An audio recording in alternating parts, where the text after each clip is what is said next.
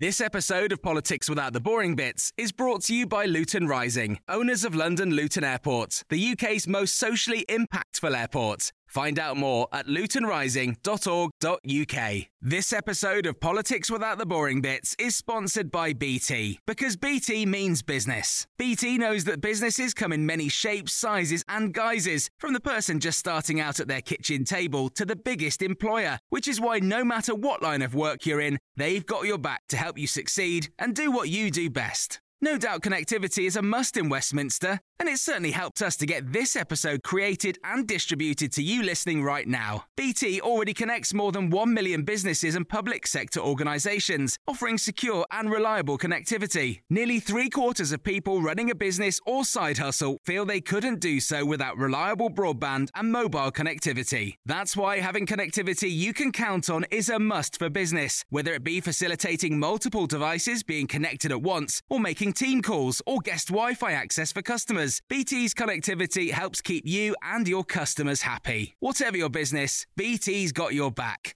Search BT's got your back.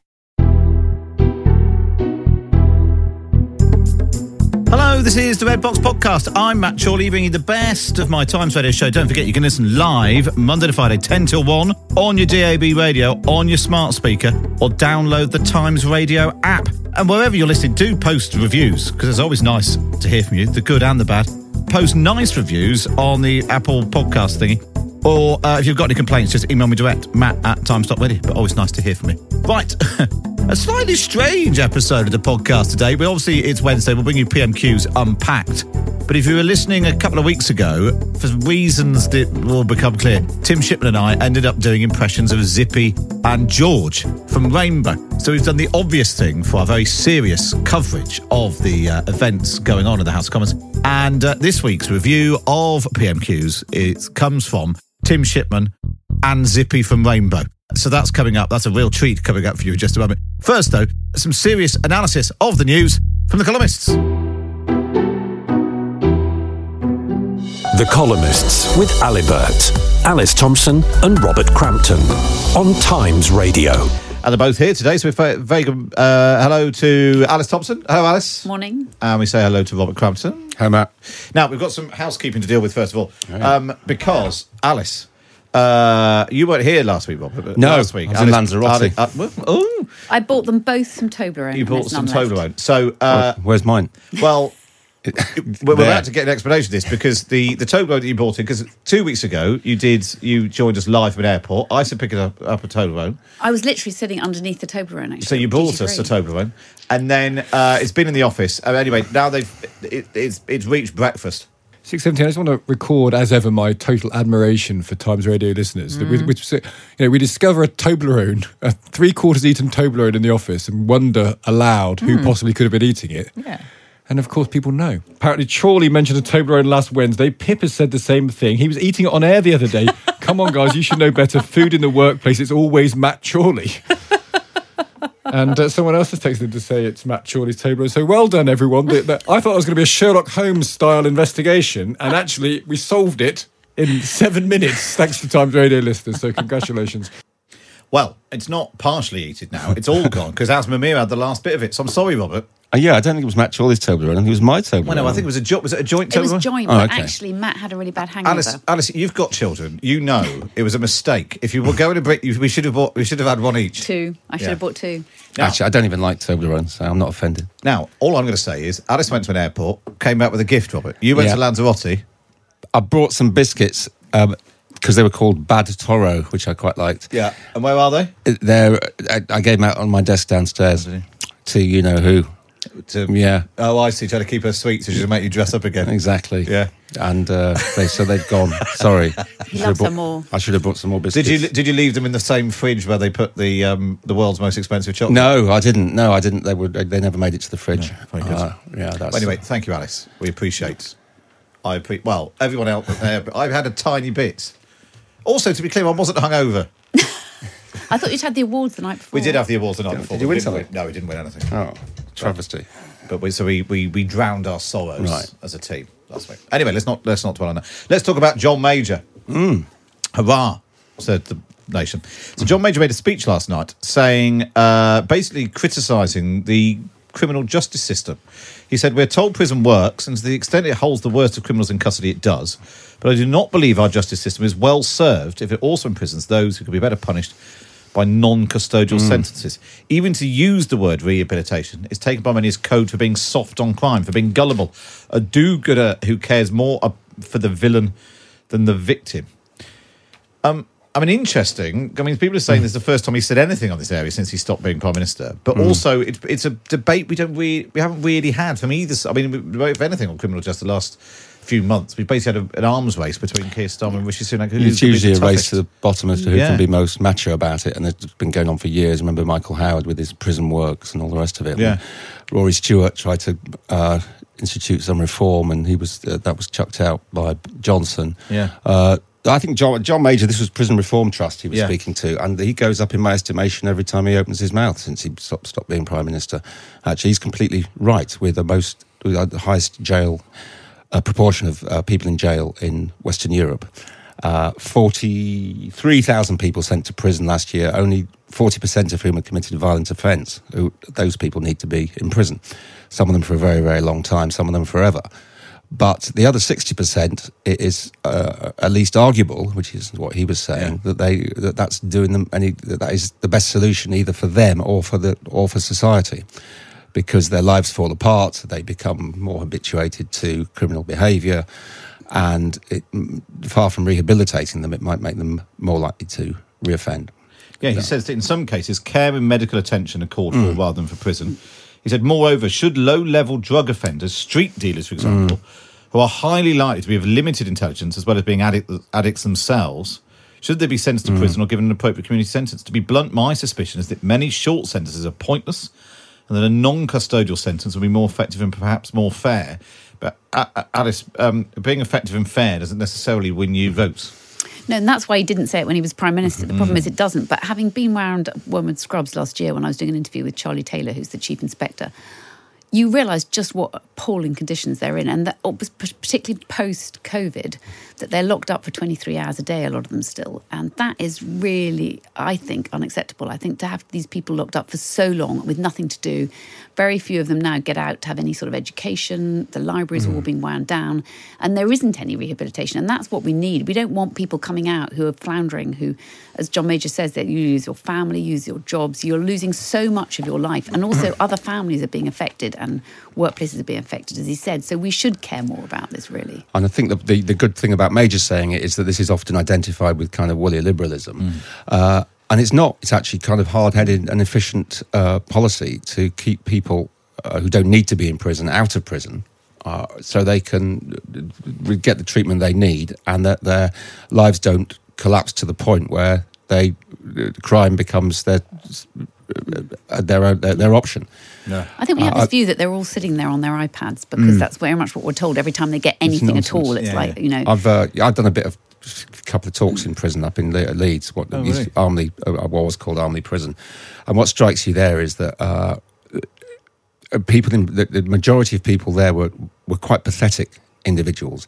They were lacking in intelligence, they were lacking in motivation, they weren't kind of in any way, far from being criminal masterminds, they weren't even, I don't want to be rude, but they were sort of people who obviously needed help rather than punishment. Also, they're just not getting enough education. So a lot of them can't read. A lot of them haven't got the kind of skills that they should have been picking up at school and have actually, I think, been damaged by the system and actually need help rather than anything else. But it's interesting your point about how it's unusual coming from him. But the trouble is John Major's now in this position where he is dismissed as woolly, liberal, Ramona, centrist dad, even though that wasn't at all what he was like when he was Prime Minister. That's not fair. Yeah. That's not fair. I mean, I think he's doing a very good job of being an elder statesman, actually. He intervened on the proroguing of Parliament, I remember, when Johnson was trying that. And I think his contributions are always measured. You can call him names if you want, but he's palpably right about this. Yeah. Well, it's interesting. We'll see. Well, we haven't really had any political reaction yet, so we'll see if it gets picked up and whether or not Alex Chalk sort of tethered himself today into Suella Braverman's tough on migration stuff in a piece for the Times today. He's the new Justice Secretary. Be interested to see He definitely. I imagine, knowing his politics a bit, he probably does agree with John Major. Really? Well, because he's definitely, he's on the left of the Tory party, Right? But it'll be interesting to see if he feels able to address it And see what the Labour Party says. Yeah.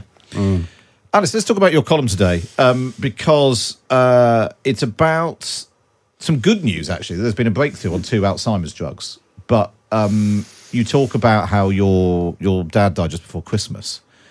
2 decades he was living with dementia. And anyone who's come across, had any personal experience with it, knows what it's like, the slow decline of people. And this news is that these drugs might slow that decline. Yes, there are meant to be 21 million people in the country who actually have a close relative or friend who has got dementia. So it involves a lot of people, and it is very, very difficult watching someone decline and watching them lose their memory and their senses. And I was describing my father, who the last 2 decades was still incredibly charming and kind, and we were very lucky because a lot of people can become more violent when they get Alzheimer's. And he wasn't. He was very gentle. But also, it was very, very difficult because you never really knew when you said goodbye to him, when you had that last proper conversation. He lost all ability to communicate in the end. And he also just lost the ability to swallow. He didn't understand how to swallow anymore. And I think a lot of people have this go through this same process with a parent or with a partner. And there are 450,000 carers in the country for people with Alzheimer's and dementia. So a lot of people are affected by this. So this drug should be very good news. I mean, the latest one is even more effective. 34% of people on this trial found that this drug from Lilly Pharmaceuticals actually delays the process of dementia, which would really help, particularly with people who get it in their 50s or 60s. And the point that you make in the column, Alice, is that there's clearly a health reason for doing rolling out these drugs. There's a sort of moral reason, if we can help people, but also there's a massive economic impact. If we can delay the onset of these illnesses, both that person could possibly carry on working, but certainly their carers who have to give up work or retire early. Yeah, even just being pragmatic about it. Yeah. 1 in 3 hospital beds taken up with people who've got some kind of neurological degenerative disease. So it would really help the NHS out. It would also help the care homes, where over half of people have some sort of degenerative mental health issues. So it would definitely change. And the carers. So, the carers, quite often they retire, but the ones who aren't, you have to give up your job. You're giving up a lot of your life. You're giving up everything else that you could be doing. So if we can find a way of doing this, and at the moment we spend so much more on cancer drugs, and actually dementia is costing us more on the NHS. It's interesting, those stats about how much we spend on cancer versus other illnesses is amazing. And it's sort of that thing that cancer has become sexy, as a thing to raise money for, as a thing to talk about, as to spend money on. In a way that other illnesses, which have much, often much longer term impacts. Well, yes, and the success of cancer treatments impacts on the fact that, more people survive to an older age and therefore are more likely to get Alzheimer's or some form of dementia. 1 million people, I think you said, with 500,000 carers. That's a big chunk of the population lost. Like you say, being pragmatic about it, the loss to the workforce. There's an interesting piece in Patrick Kidd's diary the other day about Barbara Windsor going to see Johnson when he was Prime Minister, when she was campaigning for Alzheimer's, and he said, "This is all very important. We'll have a new tax to pay for it all." And as she was leaving, an aide rushed up to her and said, "Please don't mention to anybody what Boris Johnson said about the new tax," but. Because he was just chucking out promises to keep people sweet. You do surprise me. But it might be an idea, mightn't it? It might be an idea to have. Clearly there has to be some sort of rebalancing between cancer and the cardiac was the other one, I think, and Alzheimer's, which is. The problem is, until recently, there hasn't been any idea that we'd get a cure. So I think that's why people are worried. With cancer, you're more likely to find. And it was interesting. And it's about how you said, was it Pfizer have stepped away from doing research because they didn't think it was making any progress? I think there was so much controversy about what actually causes Alzheimer's, which there still is. Although I think now they're making so many more breakthroughs, it's worth actually putting the money into it. And I hope that as well as individual contributions, I did a marathon. My daughter try and raise money for Alzheimer's. Half. Well, we have to exaggerate a bit. A bit upgrade. It was a half Toblerone. Yeah, actually, I think it was... Which I didn't get. It was one of those ultra marathons, actually. Oh, right, an Iron Woman. Double Iron Woman. I'm interested in talking about John Major and what people do after they leave office. David Cameron's really picked this up, hasn't he? He's president of the Alzheimer's Research. Yes, he has too. So they all yeah. promise, actually in office, they do promise to do something about Alzheimer's, but it very rarely translates into any kind of policy. And one of them would be to do something about care homes, but this would be a much better way is to actually delay the process of Alzheimer's until people are in their very last years. What I've never quite understood, this might be really naive of me, but I've never quite understood why governments leave it to pharmaceutical companies to do all the research on new treatments. Why don't we have our own lab? Yes. That's interesting, huh? Well, if you look at what happened with COVID, that's what you need with Alzheimer's. You need a really concerted effort, which would be public and private. Is it because it's so phenomenally expensive that you need the commercial imperative? Yeah. And yes, I suppose so. But there might be some sort of halfway where you could at least. But then, if we own the IP, then we could.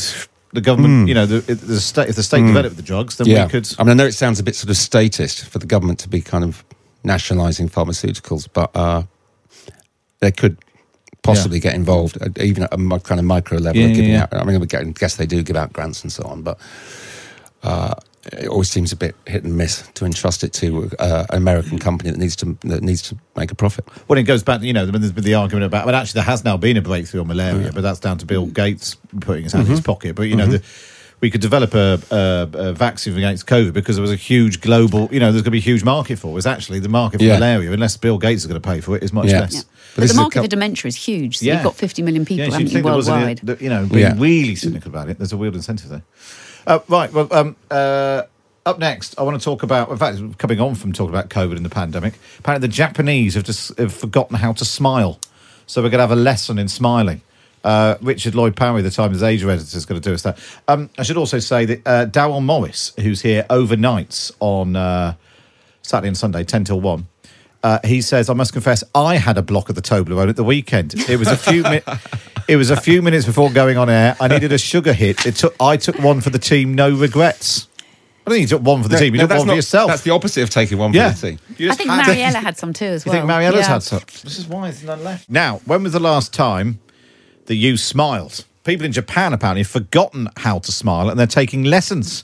Richard Lloyd-Parry is the Times' Asia editor, joins us live from Tokyo to explain why. Richard, what's going on?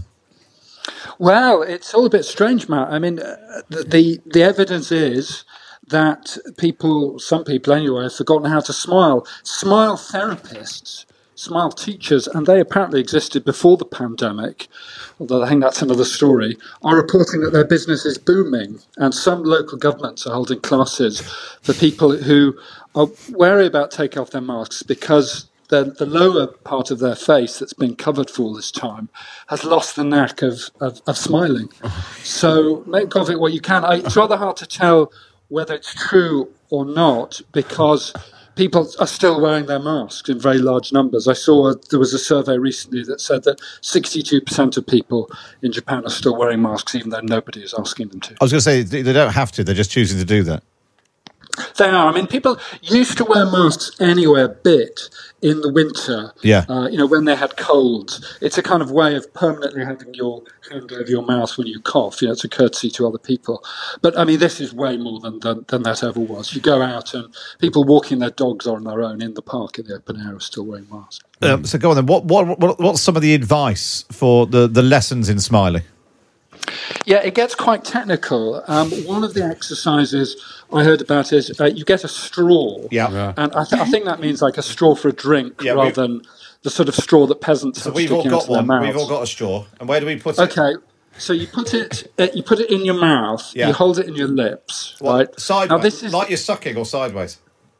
No, you're not sucking it. You've got it horizontally held between your lips, so it's sticking out on either side. Now, I have to say I'm not a smile therapist, so I take no responsibility for what happens now. But then this goes wrong. Where there's blame, there's a claim, Richard. All right. And what am I supposed to do with this? You raise the sides of your lips up. I'm sorry, I don't know what good that does either. But they're looking bad. See how it goes and see how you smile. Oh, we're all doing it now. I don't know how far. Yeah. You look like Les Dawson. Thanks very much. Yeah. I'm a bit with a straw worried in his about mouth. with all the Toblerone eating, isn't that terrible for your teeth? Wouldn't that discourage you from smiling anyway? I'd like to have had some of the Toblerone, Richard, but it seems to be eaten by other people. And how long are we supposed to do this biting on a straw for?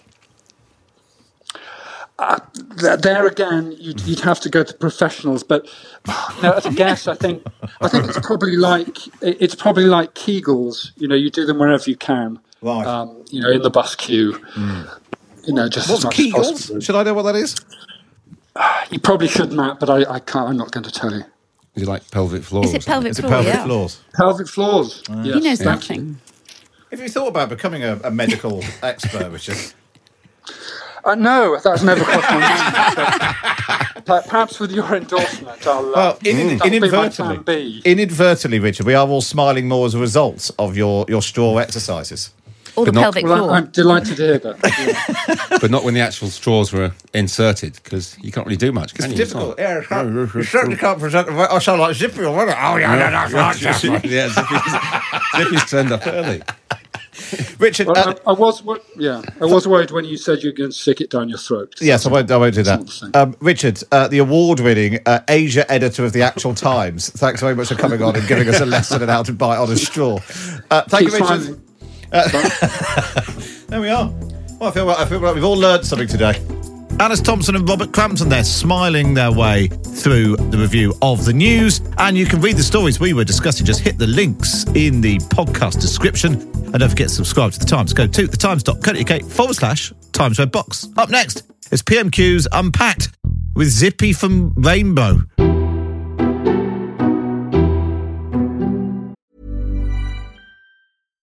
Here's a cool fact. A crocodile can't stick out its tongue. Another cool fact, you can get short-term health insurance for a month or just under a year in some states. United Healthcare short-term insurance plans are designed for people who are between jobs, coming off their parents' plan, or turning a side hustle into a full-time gig. Underwritten by Golden Rule Insurance Company, they offer flexible, budget-friendly coverage with access to a nationwide network of doctors and hospitals. Get more cool facts about United Healthcare short-term plans at uh1.com. Many of us have those stubborn pounds that seem impossible to lose, no matter how good we eat or how hard we work out. My solution is PlushCare. PlushCare is a leading telehealth provider with doctors who are there for you day and night to partner with you in your weight loss journey. They can prescribe FDA-approved weight loss medications like Wegovy and Zepbound for those who qualify. Plus, they accept most insurance plans. To get started, visit plushcare.com/weightloss. That's plushcare.com/weightloss. This episode of Politics Without the Boring Bits is brought to you by Luton Rising, owners of London Luton Airport, the UK's most socially impactful airport. Find out more at lutonrising.org.uk. You're listening to the Red Box Podcast now. It's time for this. PMQs Unpacked on Times Radio. Unpacking the politics and cutting through the crossfire. Order, order. I call Matt Chorley and Tim Shipman. And we say hello to Tim Shipman, Chief Political Commentator of the Sunday Times. Tim, how are you? I'm fine. I'm still reeling from Craig Oliver saying we shouldn't treat politics like it's a sports match. So here we are. Here we are. And here we are, Tim, with a very special guest. One of my heroes. Now, we need to... Let's roll back. This is what happened the other day when we were doing PMQs Unpacked. Dan on the YouTube channel says, when Keir Starmer speaks, you hear Michael Howard, I hear Zippy from Rainbow.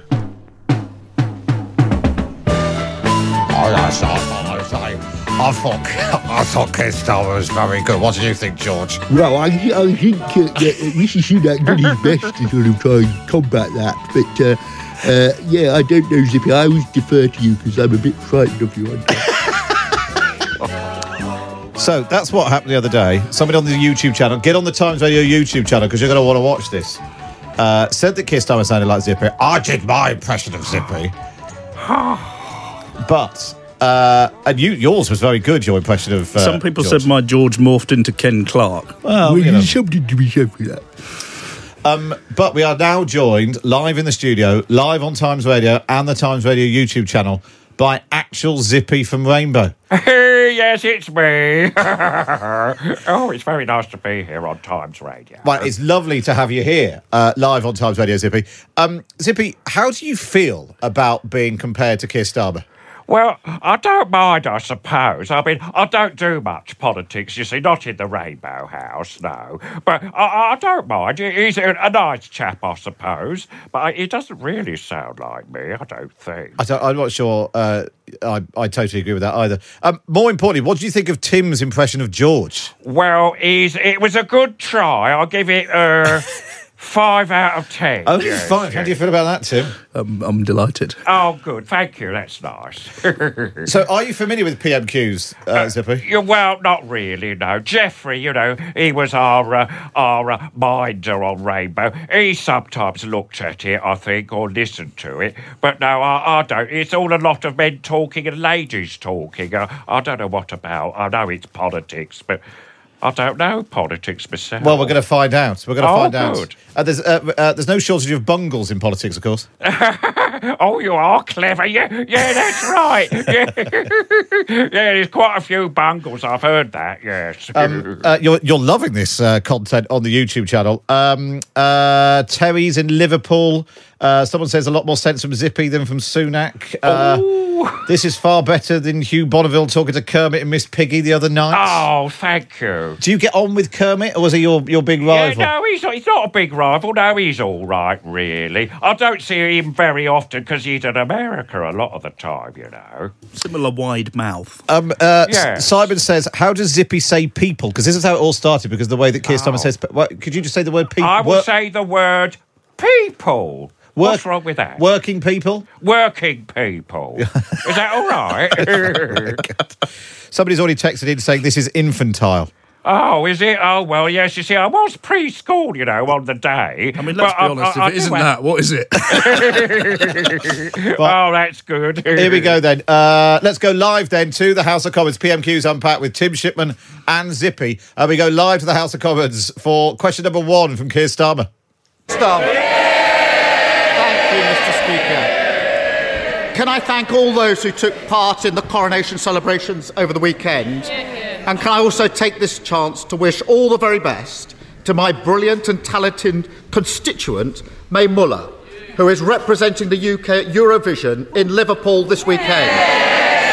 The whole country is behind you, May. Now, Mr. Speaker, This sound like the whole Commons is behind her. The Prime Minister had to correct the record on misleading claims he made about employment numbers. Can he provide a further update? Now he's cost 1,000 Tory councillors their jobs. Mr. Speaker. Mr. Speaker, let me pass on my best wishes to May as well for this weekend Eurovision. With regard to the local elections, Mr. Speaker, maybe I can just offer the honourable gentleman a tiny bit of advice from one of his predecessors. One of his predecessors, Tony Blair, who I was reading the other day. What did Tony Blair? He said the right honourable gentleman can be as cocky as he likes about the local elections. Come a general election, policy counts. And we know, Mr. Speaker, the problem for him is he doesn't have any. Oh. Wow. Thank goodness the week we brought Zippy in from Rainbow, it's going to be a knockabout PMQs. Absolutely, and not a serious one. At least they're writing themselves amazingly clever jokes like, he doesn't have any. Your mum. What did you think of that exchange? She's fat. Frankly, what did you think of that exchange, Zippy? Well, not a lot, really. They're just shouting at each other, aren't they? I think they should be polite like me. Occasionally rude, but not always. No, I thought we shouldn't overlook the heroic attempts by Keir Starmer to align himself with Eurovision. Yes, actually, that's rather good. I'm going to watch it. Yes, Saturday night. I'm going to see who wins. Yeah, I quite like all that singing because it's performing, isn't it? It's what I do. Do you sing, Zippy? Yes, but I'm not going to sing here because I need a backup group. Right, you see. okay, I'll bear that in mind. It's just as well Theresa May isn't in the chamber, isn't it? Because Starmer said, the whole country was behind May, and that's the first time that's ever happened.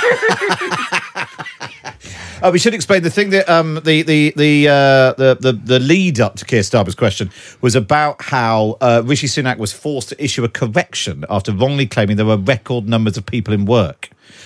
He made the gaffe at PMQs, and it was pointed out to him that he'd been out by more than 100,000. So he has now corrected the record. And the clarification has been made, Rishi Sunak said. And then he went on to make a joke about 1,000. I think Boris Johnson kept making the same claim and also kept having to correct it. And then, so he said 1,000 Tory councillors are now out of their jobs, so that's added to the ba-boom, ba-boom, ba-boom. And then he said, ba-ba-ba-ba. Tony Blair gave a helpful interview this week, saying that basically Keir Starmer shouldn't get too It's a bit like the George Osborne interview a couple of weekends ago, isn't it, where Starmer then spent a fortnight quoting George Osborne, a slightly less helpful George than Zippy's over there. No, he's not very helpful, is he? I don't know who you're talking about. But I like my George occasionally. We do get on quite well. Anyway, you better carry on, because this is politics. This is politics. This is rubbish, says Mike. Is it? Oh. Actually, PMQs are quite important for the country. Get a grip, Matt. Well, let's find out as these serious matters get thrashed out again with question 2 from Keir Starmer. The Prime Minister said he was going to lose 1,000 seats, and then he managed it. After 13 years, a Tory promise they actually haven't broken. And this is the Prime Minister who's only had to fight for 2 things in his life. Last year, he lost a Tory beauty contest to the member for South West Norfolk, who then lost to a lettuce. Last week, when he finally came into contact with voters, he lost everywhere. No matter who the electorate is, the Prime Minister keeps entering a 2-horse race and somehow finishing 3rd. Given his track record, who does he think he's actually got a mandate from? Mr. Speaker, it's a bit rich to hear about mandates from the person who's broken every single promise he was elected on. I mean, go through the list, Mr. Speaker. Nationalisations, NHS outsourcing, universal credit, and now tuition fees. Mr. Speaker, he was for them all before he was against them. He's not just Sir Softy, he's Sir Flaky too. Well, thank God that it got serious anyway. Yeah, the PMQs is important for the country. It really is, yeah. Sir Softy becomes Sir Flaky. I mean, it's Did you like that? I did like that, because I used to have a chocolate, I think, called Flaky or Flake or something. Right. Yeah. Anyway, carry on. It's interesting that this argument. I actually had this out with some of the ministers who came on the local election night.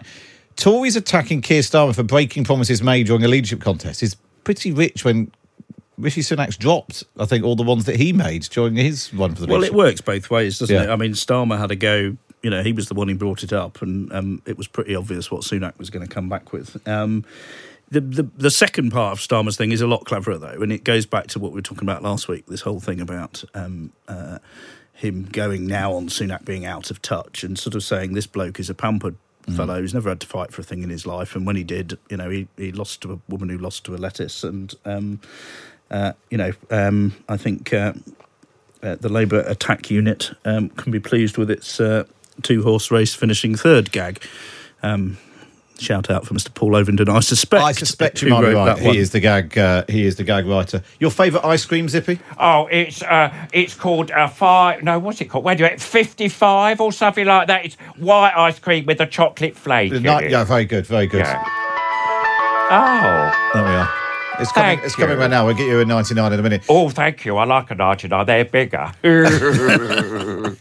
This is Matt Chorley, stood extraordinarily on Times Radio with Tim Shipman and Zippy from Rainbow, bringing you PMQs Unpacked. We go back to the House of Commons for question number 3. Well, Mr. Speaker, I can understand why the Prime Minister's trying to wish away his terrible results, but peddling nonsense just doesn't work. Up and down the country, people want the government to focus on the cost of living, but he's got no answers. None. Is he planning to carry on as if nothing happened and ignore the message he was sent last week?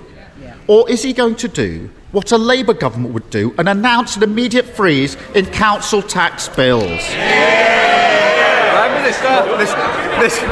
Mr. Speaker, I know he's asked his Labour councillors rightly to focus on the cost of living. Perhaps they could start with reducing council tax to the level in Conservative-run areas.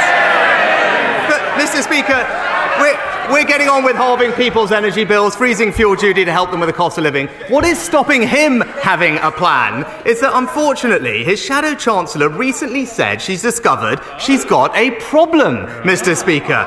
She realised that she actually, this is what she said, she actually has to, shock horror, say where the money's going to come from. With a £90 billion black hole in her plans, she's got a lot of work to do. So it's interesting there. That might be the first time we've had Keir Starmer actually talking about what a Labour government would do, rather than just talking about what's wrong with what the Conservative government. Well, I think that's probably true. And his goal now, of course, is to look like a government in waiting. Yeah. The reason they came straight out of the local elections and said Labour will win a majority, frankly, look at the numbers. That's not case proven at the moment based on what happened last week. But their decision was get straight out of the blocks. We've got the coronation coming up. If we say we're going to win the election, that'll be the thing ticking across everybody's TV screens. And the more you talk about it, the theory is the more likely people will sort of buy into that and go with it. And particularly in Scotland, where their argument has to be stop voting SNP to punish the wicked Tories, start voting Labour, because then you're going to have a Labour government in London. So looking like you're going to win is quite important in that context. So you'll get more of that. And then we had an argument about black holes, which from the party that brought us a £72 billion black hole last year, we're once again into a series of people standing in shattered glass houses. Is that a new figure, £90 billion black hole? Well, if it is, it wasn't flagged up enough. And if it, we'll be hearing it again, I'm sure. But I was just having a look. Yes, well, it's been fact checked. Conservative estimates. This was last month. Estimated that Labour plans would create a £90 billion black hole. Fact check said it was not a reliable estimate of what a Labour government would actually mean for public finances.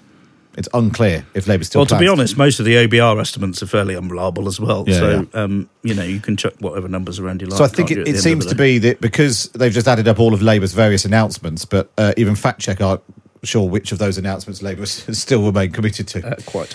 Mike says Starmer's little self-congratulatory laugh, so actually quite similar to Zippy's. There are layers to this. What do you think, Zippy? Should you laugh at your own jokes? Yeah, well, no, I never laugh at... Well, I do actually laugh at my own jokes, if nobody else laughs. So I suppose the same with Kerr, isn't it? I mean, if nobody laughs at his jokes, he's got to laugh at himself, hasn't he? There was a time when Labour whips were encouraged to laugh at... encouraging their own MPs to laugh at Starmer's jokes. I don't know whether we're still into that or whether it's now a spontaneous experience in the chamber. Oh, I hope it's spontaneous. I'm spontaneous. Let's go back to the House of Commons. This is question number 4 from Keir Starmer.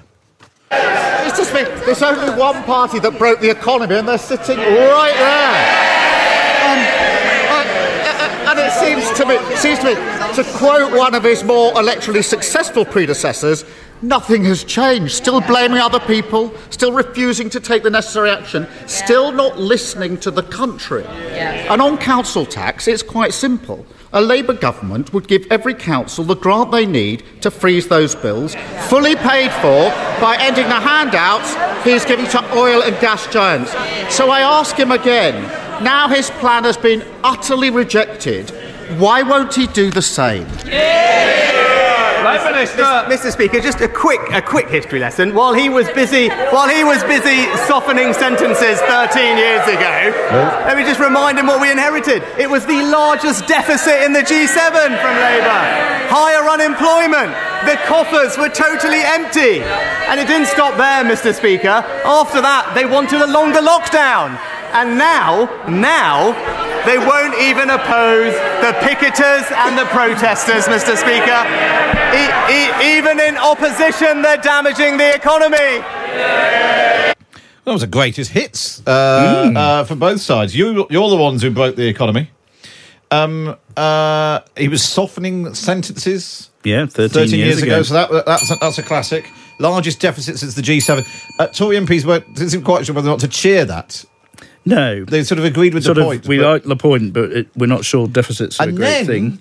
And then we're back to... longer lockdown. We'd still be in lockdown if it was up to Keir Starmer. All that was missing was you back Jeremy Corbyn. I don't think the lockdown point, has any great traction with the public. Ironically, the Corbyn point did have a little bit of traction with it. I wondered when we'd hear about picketers and protesters, because, of course, there's legislation going through at the moment, and there's a big question about whether Labour are going to back it. Starmer was pretty equivocal about, should the anti-monarchy protesters have been picked up the other day, and he was sort of saying the bill needs time to bed in. But, yeah, I mean... What can you say? This government has presided over a rather difficult period for the economy. Clearly, COVID and Ukraine have got something to do with it, but the Tory government made it immeasurably worse last year. Sunak, of course, as I said last week, has been trying to clear that mess up. And then there's the bigger point that Labour governments tend to leave the economy in a slightly less healthy state than they inherited it. I think unemployment's been higher every time under a Labour government. But there's trade-offs, and... It doesn't feel like what Sunak is coming out with now is getting much traction, even with his own team in the chamber, to be perfectly honest. Yeah, it doesn't feel These feel like old, tired arguments, don't they? Yeah, and actually, I suppose if you're Keir Starmer, you could tell your backbenchers, or at least demonstrate to them, that your old, tired arguments are working, because you've done quite well in the local elections. Whereas those Tory MPs who might have been looking for something new from Rishi Sunak, hearing sort of Boris Johnson's leftovers, might not necessarily cheer them. Yeah, it's slightly curious that he doesn't have a better gag writer. The other thing I noticed during that answer was Oliver Dowden, who's sitting a couple of seats along, looking slightly anxiously, and you could see him thinking, at some point I'm going to have to do this, and I'm going to be up against that Angela Rayner. And he didn't look like he was relishing the prospect, I think it's fair to say. Zippy, as you're here, yes. What would you like to have a go at doing PMQs yourself? Oh, yeah, I think I'll be very good. I mean, I'll stop all that noise. I want a very nice, polite House of Commons, you see. I don't want all that row going on. They sound like little children, don't they, when they shout and scream and all that sort of thing. Anyway, that's my opinion. And who would you least like, if you're the Prime Minister, who would you least like to go up against as leader of the opposition, Bungle or George? I think I'd least like to go up with George because I'm his friend, Rick Bungle. Well, I think I'd have a good time with Bungle. At least if things went wrong, Rog, Jane and Freddie could just jump on the dispatch box and give us and sing a little song or three. Yeah, that'd be nice. This is very strange. It is, isn't it? But it's very nice to be here. I'm enjoying it being on this station. It's the first time. Oh, well, I've enjoyed being on this station, and it's maybe your last time as well. It's all going to come to an end today. This is it's delightful the way it's been divided. It's the most divisive issue we've had on the radio certainly since Brexit, I think. Some of you are loving it. Some of you are hating it. Oh.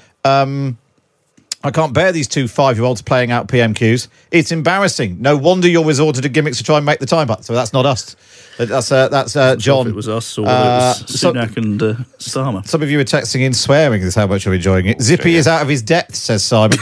That's very unkind. Wait a minute. I'm all right, actually. Thank you. I think you'd wipe the floor with Simon, Zippy. On the YouTube channel, do join in on the comments on the side. It's basically a toss-up between whether you're more annoyed by Rishi Sunak or Zippy. So there we are. Right, let's go back to the House of Commons. There's a question number 5 from Keir Starmer. God, is it only 5? He's just not listening, is he? Even after the entire country, Mr. Speaker, from the Peak District to the Garden of England, rejected his government last week, he still thinks that protecting oil and gas profits is more important than freezing bills. Now, I'm sure the Prime Minister must finally have met some working people in recent weeks.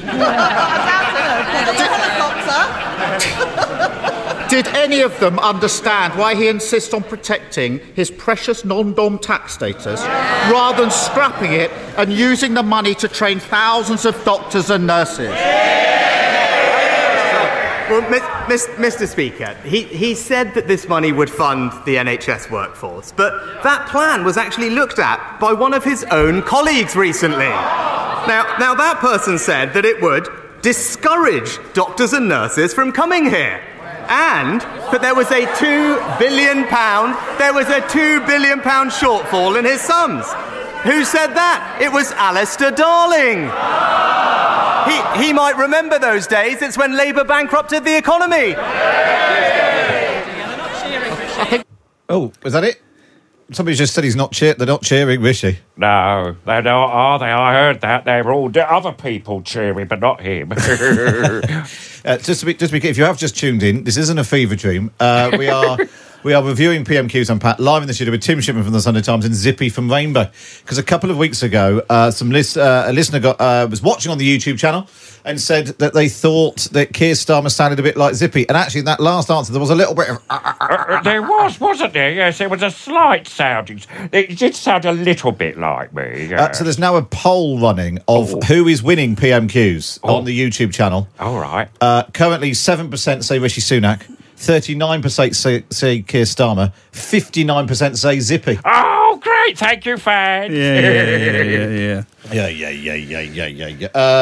That was another round the. What I mean, all about. Alistair Darling, wonderful man, says Sunak. Yeah, we're going to quote Alistair Darling and say that whatever he says is gospel, and then he says. He crashed the economy. So we also got oil gas projects. We got so that's non-doms. Non-doms. Don't forget the non-doms. I mean, there's obviously a perfectly good economic argument against getting rid of the non-dom status. It's rather difficult for old Sunak to make it, given that his wife has been a beneficiary of it. But yeah.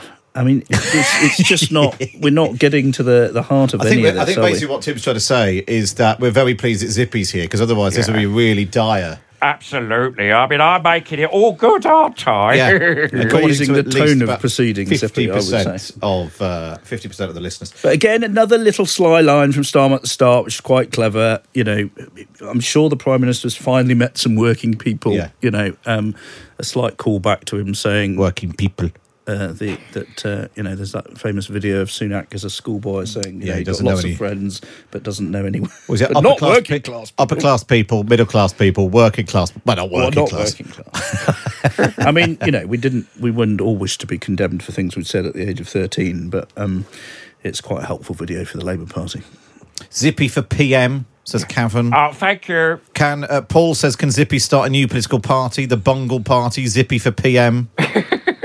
Alistair Dave says, Alistair Darling and Zippy, have we gone back in time? Oh. Have you ever met any politicians, Zippy? No, this is the first time I've had anything to do with politicians, actually. I'm quite liking it. Are you enjoying yourself? Yeah. Well, we might have to bring you back. Oh, lovely. Particularly if we end up with a Rainbow Coalition after the next election. Oh, yes, that'll be interesting. Wow. Your best work. I've sat on that for 25 minutes, that guy.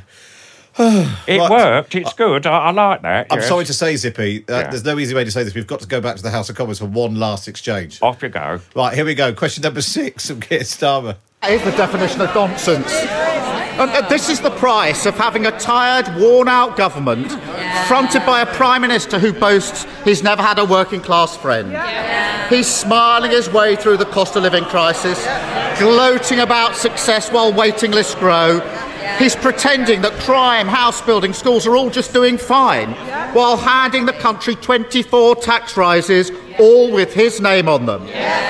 How does he think the Tories can possibly provide the answers Britain needs when the whole country has already told him they're the problem, not the solution? Mr. Speaker, the honourable gentleman is right. We all do say some silly things when we're younger. I was a teenager, and he'll know what I'm talking about, because I think in his 40s he was still talking about abolishing the monarchy, Mr. Speaker. But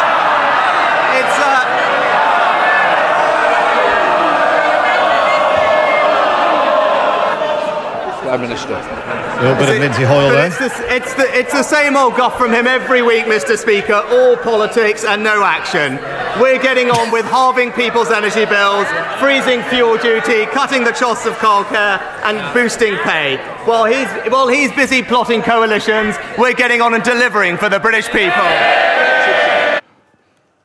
Well, that was quite a good ending for Sunak, actually, after a pretty disastrous half an hour, apart from the chost of childcare, which slipped its way through.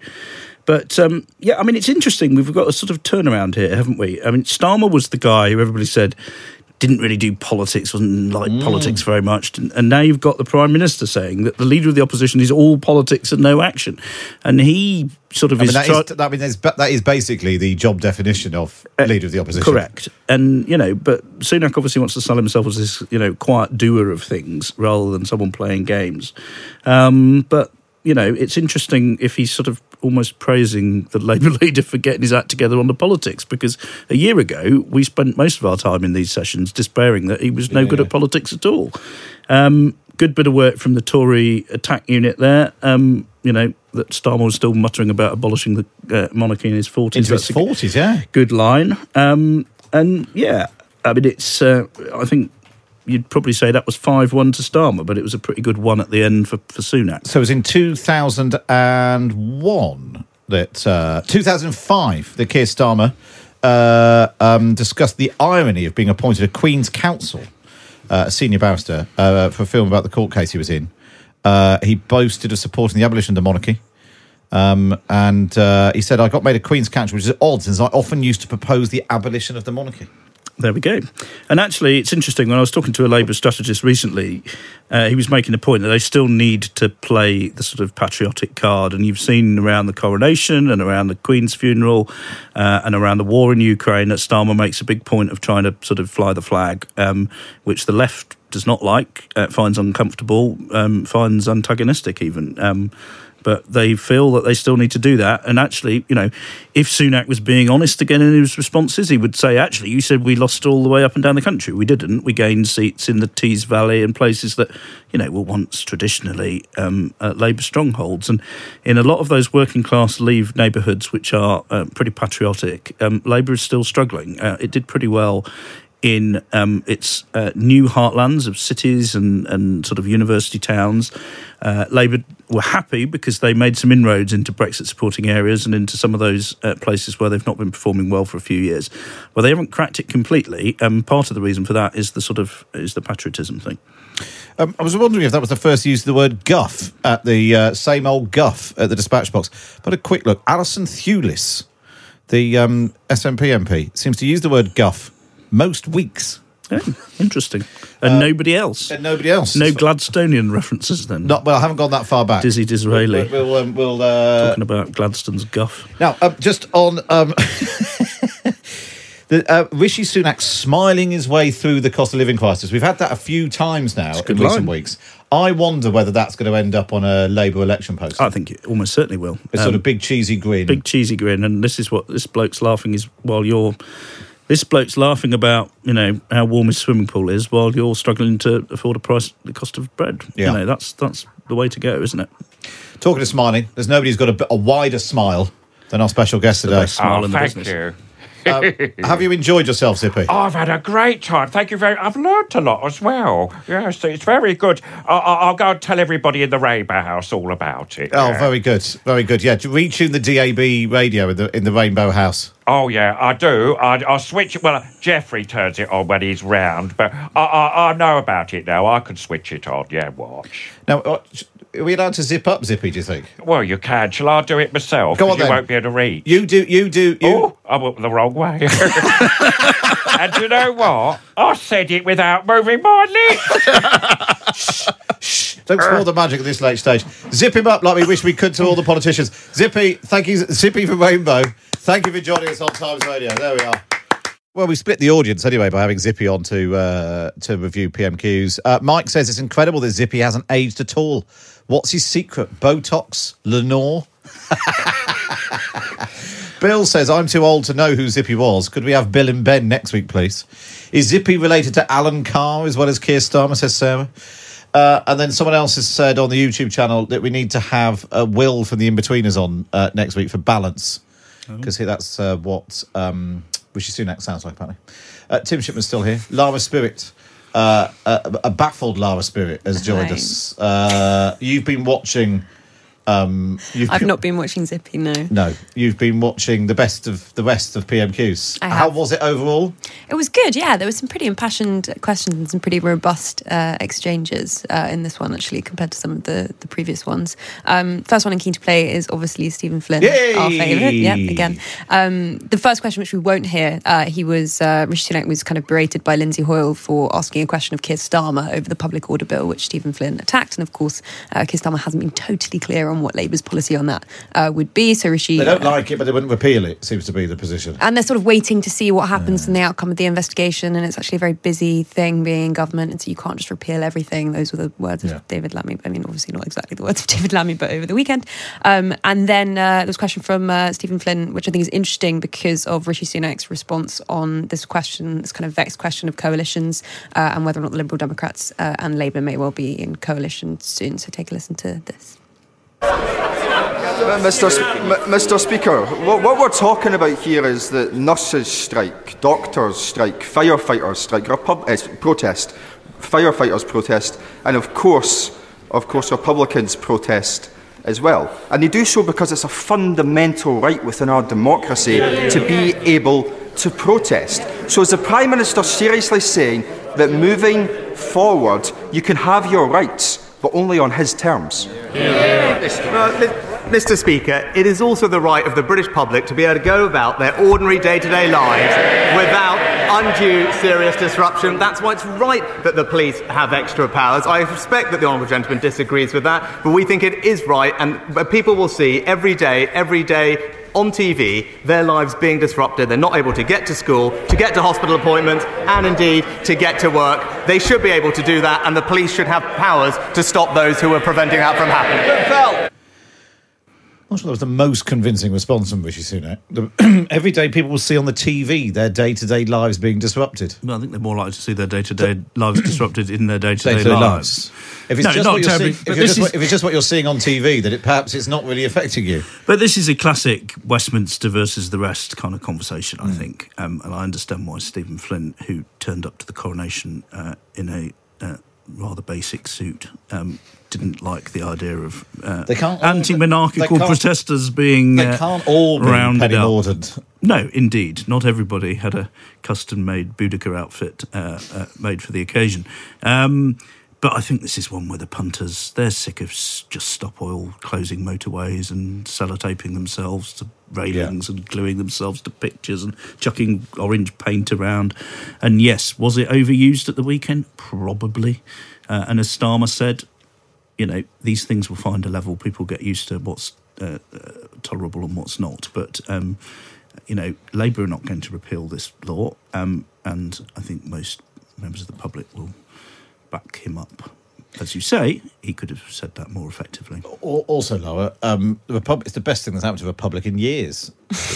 If they just had their damp protest and they'd all gone home, we wouldn't be talking about it now. Yeah, they're having a real moment, aren't they? Not least on Twitter. I think they'll be drawing a lot of attention to what goes next. And I think a lot of the Labour base, all their more enthusiastic former supporters who have spent quite a lot of time decrying the broken promises of Keir Starmer since. I mean, you will have seen that comment from Rishi Sunak. I don't know if you played it about over that kind of mandate and the fact that Keir Starmer has abandoned a vast majority of his leadership pledges. I think one of those on this will see a lot of Labour activists be pretty angry at the fact that there's not an out-and-out rejection of this public order bill and a kind of full-hearted commitment to repealing it. I preferred them when there were One Republic, to be honest. At least there were some good tunes. You familiar with the work of One Republic, Lara? No. Oh God, we've gone over a age head again. It's always happened. Popular beat combo. They're only about 10 or 15 years old, aren't they? You'll definitely be familiar with their... No, it's not because of my age. It's their greatest hit. The full back catalogue. It's your taste for acid jazz and hip-hop that's getting in the way at this point. What did you spend your youth doing, Lara, if it wasn't watching Rainbow and listening to One Republic? I'm so sorry. It's so embarrassing. Dave says, Lara's analysis is great. Thank you, Dave. I mean, we will one day just leave her in here on her own, to be honest. Can I just say, apparently you said on the radio this morning that I ate all of your Toblerone. No, I said you had some of it. I've been asked to raise that. I think that's outrageous. I said you had some of it, which is correct. I had a tiny nibble. You had a block. You had a triangle. I didn't have a whole triangle. Well, you took a whole triangle. I ate half of the little triangle and then put the rest in the bin, but I didn't eat all of it, and it's unfair. Well, that's a fact. I said you'd had some of it. Right, try this on. I do know this. Yeah, that's really reassuring. This is One Republic. Really? See, I'd let them protest if they played this. Yeah, that's true. Yeah. Can we get One Republic in tomorrow to do PMQs?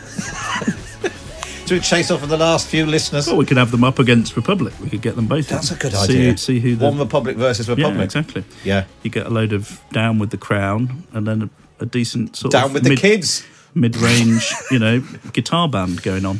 Right, never mind the public order bill. The big legislation was causing Rishi Sunak problems in the House of Lords right now, Lara. Yeah, very excited that we're going to be able to go to the House of Lords in kind of a special Best of the Rest edition. House of Lords Unpacked. Now, interestingly, Patrick Maguire's reporting, your colleague and mine, that Theresa May has been sitting on the foot of the throne in the Lords, shaking her head in dismay as the government minister, Lord Murray, set out the government's position on the illegal migration bill. Yeah, really interesting. And I mean, I think we'll hear now from the Archbishop who gave... I mean, we already know, obviously, that he is implacably opposed to this flagship piece of the government's legislation, but made a kind of very, very staunch criticism of it today in the House of Lords, and will no doubt be joined by other peers. So I think definitely worth listening to this as it rolls on. We didn't actually really hear anything from backbenchers as we'd predicted on the illegal migration bill. In the comments today, we didn't. I think they're very reassured by the government's commitment to it. You know, let the row play out. They know that the government, as Tim was saying earlier, really committed to it. So, but I mean, listen to the Archbishop's words because they're very strong. Yeah, this is the Archbishop of Canterbury, Justin Welby. It is isolationist. It is morally unacceptable and politically impractical to let the poorest countries deal with the crisis alone and cut our international aid. My Lords, this bill is an attempt at a short-term fix. It risks great damage to the UK's interests and reputation at home and abroad, let alone the interests of those in need of protection or the nations who together face this challenge. Tim, the government presumably we're quite happy to have this row with the House of Lords. I think up to a point, yes, because they do want to do something about this. Welby speaks for the morals of the nation. Good luck to him. And I think a lot of people will share his moral view of it. I think a lot of people will share his view of the impact on some of those countries. And I think a lot of people will share his view of the impact on some of the migrants. I think where he's probably out of touch with the public is in terms of its effect on Britain and how many people come here. And the one thing I think that the government responding to that would dispute is the idea that it's a short-term fix. I think they want this to be a long-term solution, that you get a system set up where you can have people brought here under proper schemes. Now, those schemes, as we've been reading in the last 48 hours, are total chaos at the moment. They don't work. So the bit that where the compassionate bit is not working at the moment. But that doesn't mean the public don't want the tough bit, because they do. And the government's view of this is not just that Britain needs to be tough, but that you've got tens of millions of people moving around the world at the moment at a pace that is only going to increase in the decades ahead for various reasons, war and climate being the two obvious ones, and that there needs to be some kind of international solution to this. And they hope that they can begin to say things and do things and pass things that are then copied by the other countries in Europe and the other countries elsewhere, and that you then actually have a system that has more chance of actually working. So that the one thing I think he's wrong about is to say it's a short-term thing. It may look like that politically, and in terms of the next election, clearly that is the game from the government's point of view. But I think what they want is a situation where the West as a collective whole takes a view on this and comes up with something that works. Well, we'll see how that pans out. We'll also keep across what's happening in the House of Lords throughout the day here on Times Radio. That's all we've got time for on PMQ, so thank you to Tim Shipman. Thank you to Zippy. Well, thank you for letting me share a studio with Zippy. And Lara, what time will you be in people's inboxes? 3 p.m. 3 p.m. with the Times Red Box PMQs Unpacked email. I'm looking forward to the GIF at the top. Yeah, they've been good recently. Yeah, well, with this one, you've taught me everything. Some top level Zippy content. Somebody just messaged in saying Lara was clearly lying about not knowing One Republic. That's me. That is worse than you accusing me of eating all of your Toblerone. I didn't say you ate all of the Toblerone. I said you ate some of it, which I think we've confirmed is a fact. I ate the tiniest bit. All right, cut off. And you'll be pleased to know that's all we've got time for on today's slightly peculiar episode of the Red Box Podcast. Don't forget to hit subscribe so you don't miss any more of this absolute content gold in the future. And send me an email to complain about us booking 80s puppets to matt@times.radio. But for now, from me, Matt Chorley, it's goodbye.